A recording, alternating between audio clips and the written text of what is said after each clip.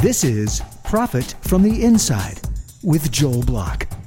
Insights to give your business the inside track. And now, here's your host, Joel Block. You've no doubt noticed that some companies are great innovators. Some make it happen. Others end up in disaster. What are the big mistakes that the most ordinary companies make? And what are the things that the best companies do right? To answer the question, Steve Shapiro. Steve, how are you? Hey, Joel. Good to see you. Welcome to the show, man. Nice to have you. Good to be here. So what are the big mistakes that the ordinary companies make that the best companies do not make? What are you seeing? I think the first thing is companies sort of have collapsed creativity and innovation. They think of them as being the same thing. So what they do is, in the name of innovation, they ask people for ideas. They ask for opinions. And what ends up happening is they just get so much wasted energy. Look, companies don't have an unlimited amount of time, money, or resources. So we need to get them focused. And so the more successful companies recognize that it's not about ideas, it's not even about solutions, it's about questions. And if we can focus people back on what are the most important questions to ask, then that unleashes the greatest value. So let's just get everybody on the same page, just because innovation, I probably think of something different than you think about. So from your perspective, what is innovation? So to me, there's two definitions to it. The one is how you innovate. The other one is why you innovate. How you innovate is it's an end-to-end process that starts with an issue, problem, challenge, or opportunity and ends with the creation of value. So basically, the starting point is not an idea. It is a question. It's an opportunity. It's a problem. It's an issue, something that we're working on. And the result has to be value. And so that's, to me, the most important thing. And the reason why we do this is because it's about relevancy. We've got companies who are working on so many different projects and they're moving in the wrong direction quickly. And as a result, they become irrelevant. And we see it every day with companies going bankrupt and becoming just totally useless. Well, are these companies going bankrupt because they're over-innovating? Is it because they're under-innovating? What do you think? I don't think they're over or under innovating. I think they're innovating in the wrong areas. So all these companies, look, they have smart people. But the problem is, if you take a company that's been around for a long time and you have employees who've been around for a long time, their past experiences are going to potentially negative impact their future results. My belief is expertise is the enemy of innovation, because the more you know about a topic, the harder it is for you to think differently about it. And so what ends up happening is, if you hire people who fit the mold and you get people who are in the company for a long time, people who know the industry well it means you actually knew the industry. Doesn't mean you know the industry as it is today and will be in the future. That, to me, is the biggest issue, is they're solving the wrong problems. It's not that they're not doing things, they're just doing the wrong things. I totally agree with this. And the irony of it all is that you said it just a second ago, and that is that all these companies have smart people. That's part of the problem. Is, first of all, everybody's smart. All people are smart at the things that they like and enjoy and want to learn more about. So everybody's smart. And you got all these people that are smart in a certain way, but they need to bring some fresh blood. They need to bring some new ideas. So where does it come from? Where do they get the new ideas? Well, and again, I don't think it's the ideas that they need. I think it's the questions. And so they need to put together an approach for being able to make sure they're focusing on the right questions and they're framing them the right way. In some cases, you will be able to do that internally. But in a lot of cases, you have to partner externally. It's going to think tanks and futurists and others who are seeing what's happening out there. If you only talk to industry experts and people inside your company, well, you're probably going to be asking the same questions you've always asked. So a lot of it is that outside-in thinking, rather than the inside-out thinking, which is what so many companies do. Have you seen any companies that you work with? I know you're inside of a lot of companies. Have you seen any of these companies that are doing these incubators where they're taking entrepreneurial companies or younger companies and they're bringing them in, they're investing in them, and they're cultivating some of their ideas so that they can have a strategic relationship in the future? Absolutely. And I think that can be a very solid strategy. Here's the interesting paradox is, in some respects, companies should not be innovating internally. And the reason why I say that is, if you think about the way a company innovates, it is sort of a trial and error approach. We have an idea of something we need to focus on. We tried and we're going to fail, so we change it and we try it again. And so the lead time is very long and the failure rate tends to be very high. But if you start investing in the market, Whether it's using open innovation and crowdsourcing to find solutions, whether it's like you were describing, partnering with startup organizations so that you have a competitive edge over somebody else, that to me is some of the smartest ways that you can spend your money. But then those companies end up with an integration problem. They have to integrate people because they end up buying companies and they have to bring them in. And then frequently, don't they kill the golden goose when they bring the company into their culture? Well, they do, but I think that's why they need to be integrated from the beginning. You don't want to. The biggest challenge is when you have a startup is you don't want the startup to operate like a large company, but at the same time, there has to be the ownership inside of the larger organization to take on those new approaches. So I was actually just yesterday with a major financial services company, and they have an incubator of their own, and it's actually so far away from the central headquarters. They intentionally put it somewhere that basically nobody from corporate was ever going to mess around with it. And they're investing in, now this is a lot of internal, but they're partnering with universities, but they're developing some really cool new technologies that they could never have developed internally. So sometimes these incubators don't even have to be third-party companies. They could be internal incubators. And the key with these is you need to make sure that the connection back to the mothership, back to the main corporation, is built into the process, because otherwise you get these antibodies that reject anything that comes too far down the line. So how much leash does the mothership give these little companies, and what kind of resources do they give them? What are you seeing? I mean, the leash can be as long or as short as they want them to be. I've seen it be a number of different ways, but I would say that at the end of the day, where the incubators tend to fail is when there's too long of a leash. And the reason for that is not because they're creating bad things, but they're not creating solutions that meet the needs of the business. Because if you don't have somebody inside the company with money in corporate who's actually willing to sponsor and fund something in the long run, then it's just going to sort of evaporate. So you want it to be far enough away that the team can develop what it needs to develop, but it needs to be close enough so that at least the initial requirements are understood from the corporate. And also the sponsorship and ownership is at least there from the beginning. Now, once you start doing all the incubation and the testing and all that, you can let that team go free. But then at some point, you need to bring it back in. So metaphors aside, when we talk about long leash, we're talking about accountability. We're talking about oversight. So are these companies, these large companies, are they providing oversight? Are they requiring quarterly reports? I mean, are they sitting on boards of directors? Any patterns that come about? Well, I guess it depends on if it's an internal or external incubator. So the internal incubators, no, obviously there's no board there, but and the goal is to give them as much leash as possible, as long as they are solving the business problem that is needed. And I think that's where a lot of these things go wrong. Is people get so enamored with new technology today, but they really don't step back and say, what's the problem this technology is truly solving, and how am I going to ultimately integrate it into our business? And you need to answer those two questions for any new technology, any new innovation that's developed. That has to be part of the process. If you're too passive in the investment in an incubator, then look, it helps the incubator because the incubator gets to do their thing. But then if you bring it back into the organization, they're going to crush it. So you do need, at least in the beginning, in the middle, and the end, have some connect points to make sure they're solving the right problems.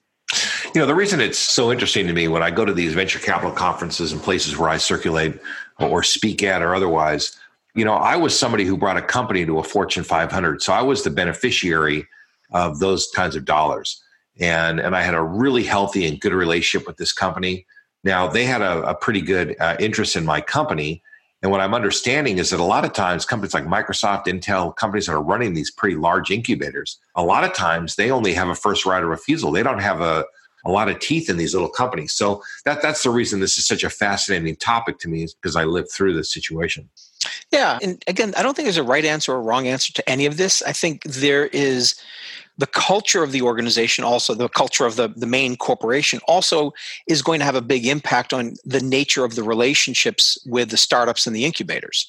So there's never a one-size-fits-all strategy for any of this. Well, listen, some of these companies are too big and stiff and just too stodgy to be able to even deal with an incubator kind of arrangement. So what other kinds of arrangements are you seeing? If one style is they take companies in and they fund them, what's another way that companies are innovating? If they're asking the good questions and they're doing the things you're talking about, what are some of the ways that companies are getting their best ideas and their best new strategies for the future? I'm a huge fan of what's called open innovation, and that's not specifically about incubators. It's anytime you're looking for solutions externally. So one approach would be that I have a problem that I'm trying to solve, and I can then try to figure out a way of asking either a very specific crowd or ask everyone for solutions. And there's a number of platforms out there that are just, they've found solutions to problems that people have been working on for decades, and in a matter of weeks, they found the solution. And here's the key. The reason why these work is because if you've got 100 people inside of an electronics company trying to solve an electronics problem, adding the 101st electronics expert is not going to make a difference. But if you bring somebody who has an experience in, water flow, if you got somebody who's a botanist, if you got somebody who's from Hollywood, we've seen some of the biggest breakthroughs actually come from other industries, other functions, other disciplines. And that to me is the key, is when you do it right, you get the biggest breakthrough solutions outside your area of expertise.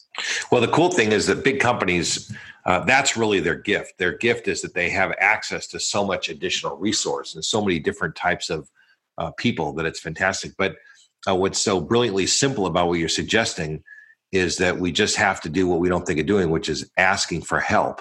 I mean, that's really what you're saying is, in a sales context, I've always said that you have to treat people like spies. Now, I'm not talking about like military spies, but you have to, people have intel. People, for example, people in your family. If you want to know how people are using a phone or how they're using a software, how they're using a tool or how they're doing anything, just look around you. You don't have to go into a library and look into encyclopedias. I mean, it's right there and it's living and breathing. So I'm with you. That's a cool thing.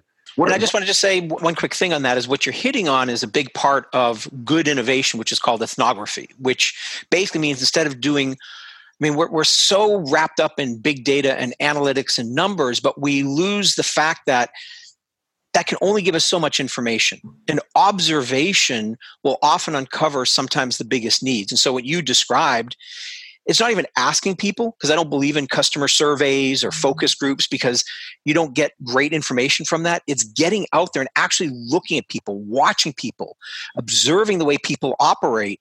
That's when you get some of your biggest insights. And I think that's a really important part of the process. How do we defend against confirmation bias? I mean, this is a giant problem. It's a problem in the media. The media, they keep talking about polls. The polls turned out to not really be true because people don't want to tell the truth in polls. In fact, there was a big joke during the presidential election of 2016 that Donald Trump was elected by leaners. And I said to a friend of mine in Ohio, so what's a leaner? He said, it's a guy who leans in your ear and whispers who he's voting for. And it's these people that didn't want to say anything out loud. And that's this whole confirmation bias. So we believe in the poll because it supports what we think should be right. How are these companies kind of getting out of their own way and defending against these kinds of problems? I got to tell you, this is my favorite topic. The whole concept of confirmation bias is probably my favorite topic when it comes to innovation. Great quote from Scott Cook, who's the guy who founded Intuit. He said, for each of our failures, we had spreadsheets that looked awesome. I absolutely love that. I've got a little quote of my own, and that is, I talk to people about making projections. And one of the things that I say is that, when I was at Price Waterhouse as a youngster, I got so good at making projections that even I believed them. Oh, man, that is awesome. We can make a business case, say anything we want it to say. Exactly. So how do you stay rational? How do you stay above the fray and look at it in an objective way that gives you good results? What are the better companies doing about this problem? There's a couple of different pieces. One is some level of independence. And what I mean by that is if you, Joel, have an idea and you think it's a great idea, you are the last person in the world who should be testing out the viability of that idea. Because even if you ran great experiments that were really conducted well, you know how it works. You're going to ignore any of the evidence that contradicts what you're thinking. Or discount it for sure. For sure. You're buying a car and you love this car and you read Consumer Reports or Car and Driver and they say something negative about your car. You'd be like, yeah, but that's a different situation. And you're going to Well, always not only that, justify but the reviewer, it must be an idiot, or there's something wrong with the guy. Exactly. So we can very easily discount anything, and therefore we need some level of independence, whether it's a devil's advocate group that is specifically designed to disprove your hypothesis. So in innovation, there is a cousin to confirmation bias, which is called positive test strategy. And positive test strategy is a big mistake that innovators make, which is basically means we're going to run experiments designed to prove that our idea is a good idea. But they don't take the time to run experiments which are specifically designed to disprove the idea. And you need to do that with an independent group that doesn't have these biases. In fact, you want people who are going to actually have biases in the other direction. You have to pull it back together. So that's to me one of the most powerful ways, is that independence, but also reminding people. There's so many cool studies on confirmation bias, and they found that sometimes just telling people about confirmation bias and giving them certain types of visual reminders when they're making decisions helps them at least check their own beliefs. One of the things that I've seen certain CEOs do, because I work with some of these guys, I provide these executive sounding board services. So in other words, a CEO will retain me and they'll say, listen, Joel, I need to call you once in a while and just ask you a question. And I need you to tell me the answer without regard to all the politics in the office, whether you're going to get a promotion from me or not. We've got a contract for me to provide this service for a long time, and I'm going to like it regardless of what the answer is. I just need to hear the truth because I can't get the truth around me. Do you do anything like that? I would imagine you're probably good at that. Yeah. So I come from a consulting background. I was 15 years with Accenture.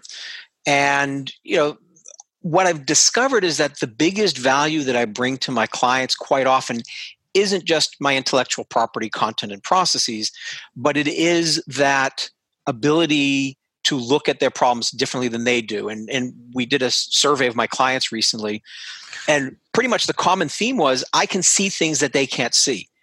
But of course I can see things that they can't because they're so close to it, they couldn't possibly see it. And that to me is the opportunity. Well, right. So that they can't see it, and neither can anybody else on their team.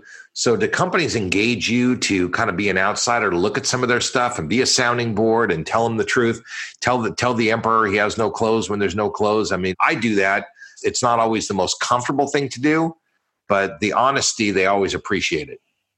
Yeah, absolutely. And I love doing those because it's high value with very little time. It's not like I'm coming in and creating a whole bunch of PowerPoint slides, which is what so many people do. They don't need that. They just need somebody to say, look, you're full of it right now. You're moving in the wrong direction. Here's where you need to go. Come back to me in a week when you've actually rethought what you're doing. It could be literally, I've had some conversations that were like 3 to 5 minutes long that have completely changed the direction of a company because it is exactly that. That's course correction. So yeah. I love doing that because it doesn't take a lot of time, but it's massive value. I call those turning points. And, when you land on a turning point and in 5 minutes or 10 minutes, you can change the way somebody thinks about something. We don't know how much impact we have on the world, but I'll tell you what, that decision affects potentially tens of thousands, if not more people, their livelihoods, because if a business goes in a different direction, who knows what could go wrong and what could happen. So I think it's awesome when we do that sort of thing. So what are some of the big questions that you ask companies, or when you're talking on a stage and you're talking to companies about what they should be thinking about? Do you have like a stack of questions that are kind of standard that they should start with, or what is your process? Yeah, so for me, usually one of the first questions, especially if I'm dealing with the executives, is can you clearly articulate your differentiator? And that is almost never happened because what people start to do is give me mission statements and vision statements, and those things aren't differentiators. They're just sort of guiding principles. Well, I think that's the sort of blah, blah, blah that nobody really understands anyway. Well, let's face it, you take somebody's mission statement, a vision statement, and you remove the name of the company and maybe eliminate the industry, and you ask somebody, which company is this? Nobody will that's ever. That's what I'm saying. It's all blah, blah, blah, yeah. But a differentiator. So if I go, like I've worked in the hospitality industry, and so I would just ask people, like, what hotel chain has the best beds? And like 70 to 80% of the time, it's always Westin because they have the heavenly bed. Now, are they the best beds? No, they're not the best beds, but that's what they're known for. Their heavenly shower and heavenly bed. And so they have at least that as a differentiator. And a differentiator isn't me saying that this is how we want to be known in the market. It's how the market knows us. And so the only way to do that is not for you to sit around in the office and say, this is how we're going to differentiate ourselves. It's like, that's that you need to, as you said before, you need to get out there. And so I have a series of questions that I will have companies ask their current customers, their past customers, and people who've never done business with them. And the whole idea is to triangulate on the reason why somebody would do business with you and not someone else. And then once you understand this differentiator, it becomes your compass in terms of how you invest. Because I always say innovate where you differentiate.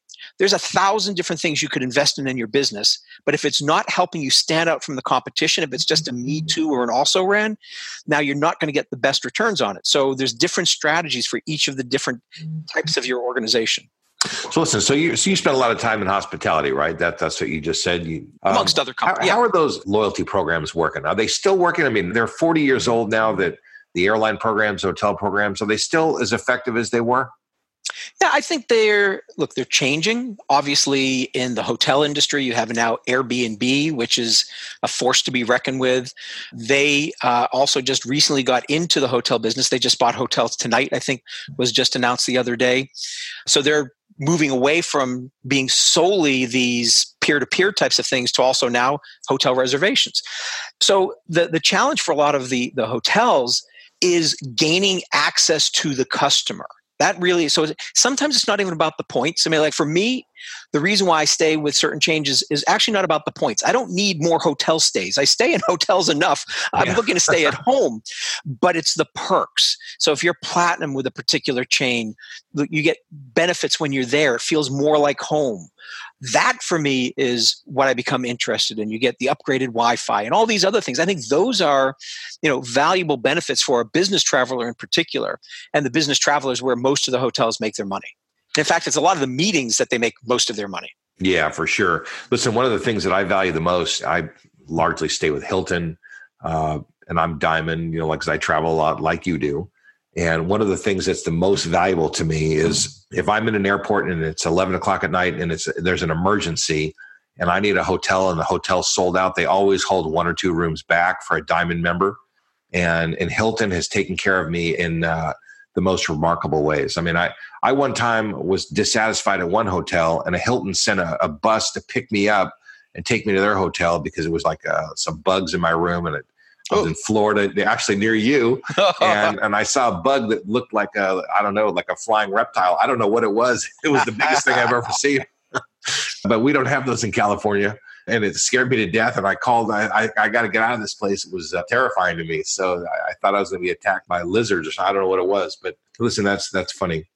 So what are some trends going in innovation? Are there any things that many companies are doing and they're doing in the right direction? Or are there some trends that we need to think about? Well, I think there's trends and then there's the right trends. So I'll give you the trends. The trends are technology. So these days, when you talk to a company, in their mind, innovations about new technologies or digital transformation. It's about blockchain. It's about AI. It's about virtual reality, augmented reality. So that's the trend. The problem is most of these technologies, if you know the hype curve, they're like way up on the hype curve, which means everybody's talking about them, everybody's investing in them, but they're not getting the results. And the reason why they're not getting the results comes back to where we started. If you're solving the wrong problem, no matter how much money you throw at a problem, it's never going to give you the right answer. And I think that's, to me, and I think companies are waking up to this, but it's slow because I think they're afraid. They're afraid that if I don't invest in AI, if I don't invest in blockchain, I'm going to fall behind. But before you run, you better figure out what direction you want to run in. Because what I find is a lot of companies are running quickly. They're just moving in the wrong direction that they need to move. So first of all, I love this. And to me, that's the inside track. The inside track is there's the trend and there's the right trend. So, in this whole show, Profit from the Inside, the inside track. So what are the right trends? Let's put our listeners on the inside track on what the right trends are that they should be following, and how do they know? So I don't think there are right trends. I think that's actually the mistake, is trends are become this generic view of the world. Each company needs to assess their own individual needs, even within an industry. Each company has different cultures, different competitive differentiators. different ways that they want to go to market. That should be driving their decisions. So there are no trends other than making sure you're solving the right problem the right way. To me, that's the only trend that matters. And then what you do is you step back and say, well, great. Okay, I'm in financial services. Blockchain looks interesting. How is it interesting? What problem does it solve that we're not able to solve today? And I think that's where it becomes more important, but it will be different from company to company, industry to industry, company size, there's company geography. All these things are going to impact the decisions a company makes.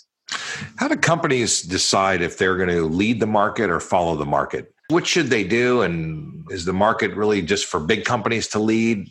Only the most razor edge companies? Any sense about that? I don't think I have a strong opinion on that because I've worked with companies overseas that were fast followers, and they've got amazing, amazing businesses. So their whole goal was let somebody else take the lead, and then they're going to reverse engineer it and figure out how to make it better and cheaper. I'll tell you what, it is very expensive to go first. Totally. Yeah, the education curve is terribly expensive. And especially in a situation where there's something new, there's adoption, it's very expensive. So in a certain way, fast follow is really a cool idea. Yeah. So but I don't think there's a right answer. Somebody always goes first. But even the people who go first aren't the ones going first. I mean, everybody loves to talk about Apple, with the iPod, but that wasn't the first MP3 player. I think it was the Rio was the first company that had an MP3 player, but they made it better. So even Apple, who is a leader, was still a fast follower in some respects, in that they just took what others were already doing and make it better. Now the iPhone, okay, that's a different game, but look, we had BlackBerries. They just made a much, much better BlackBerry for a whole variety of reasons. So everybody's building on what other people are doing. And so the concept of leading versus following is actually a little misleading in some respects, because we're always leading and we're always following no matter what we're doing. Well, the song says there's nothing new under the sun. So totally. There you go. Yep, exactly. Right. Well, listen, Steve, this has been a fascinating interview, and thanks for sharing the inside track on innovation, on the mistakes that companies make. We'll put your contact information in the show notes. You got any big travel plans? I know that you're traveling all the time. Anything? What's your next couple of months look like? I have South Korea, obviously, Brazil. Hey, not for long. Who knows? That might change. Yeah, we'll see. Yeah, so I've got South America, I've got Asia, I've got Europe, I've got a whole bunch of really interesting things coming up. Plus, most of my travel, fortunately, is in the U.S. because I'm finding as I get older, my long trips become more tiring to my body, and so I love being home. Well, listen, next time in Florida, we'll get together. Unless you're in California before then, we'll make it happen. Fantastic. All right, man. Thank you very much for being on the show. All right, my pleasure. You've been listening to Profit from the Inside with Joel Block. For more insights and to learn more, visit joelblock.com. How about a shout out and a giant thanks to my podcast producer, David Wolf, and his team at Podcast and Radio Networks. Profit from the Inside simply wouldn't be what it is without David and his team. For more information or to learn how you can launch and produce your own podcast, reach out to podcastandradio.com. Produced by Audavita Studios. Connect your voice to the world.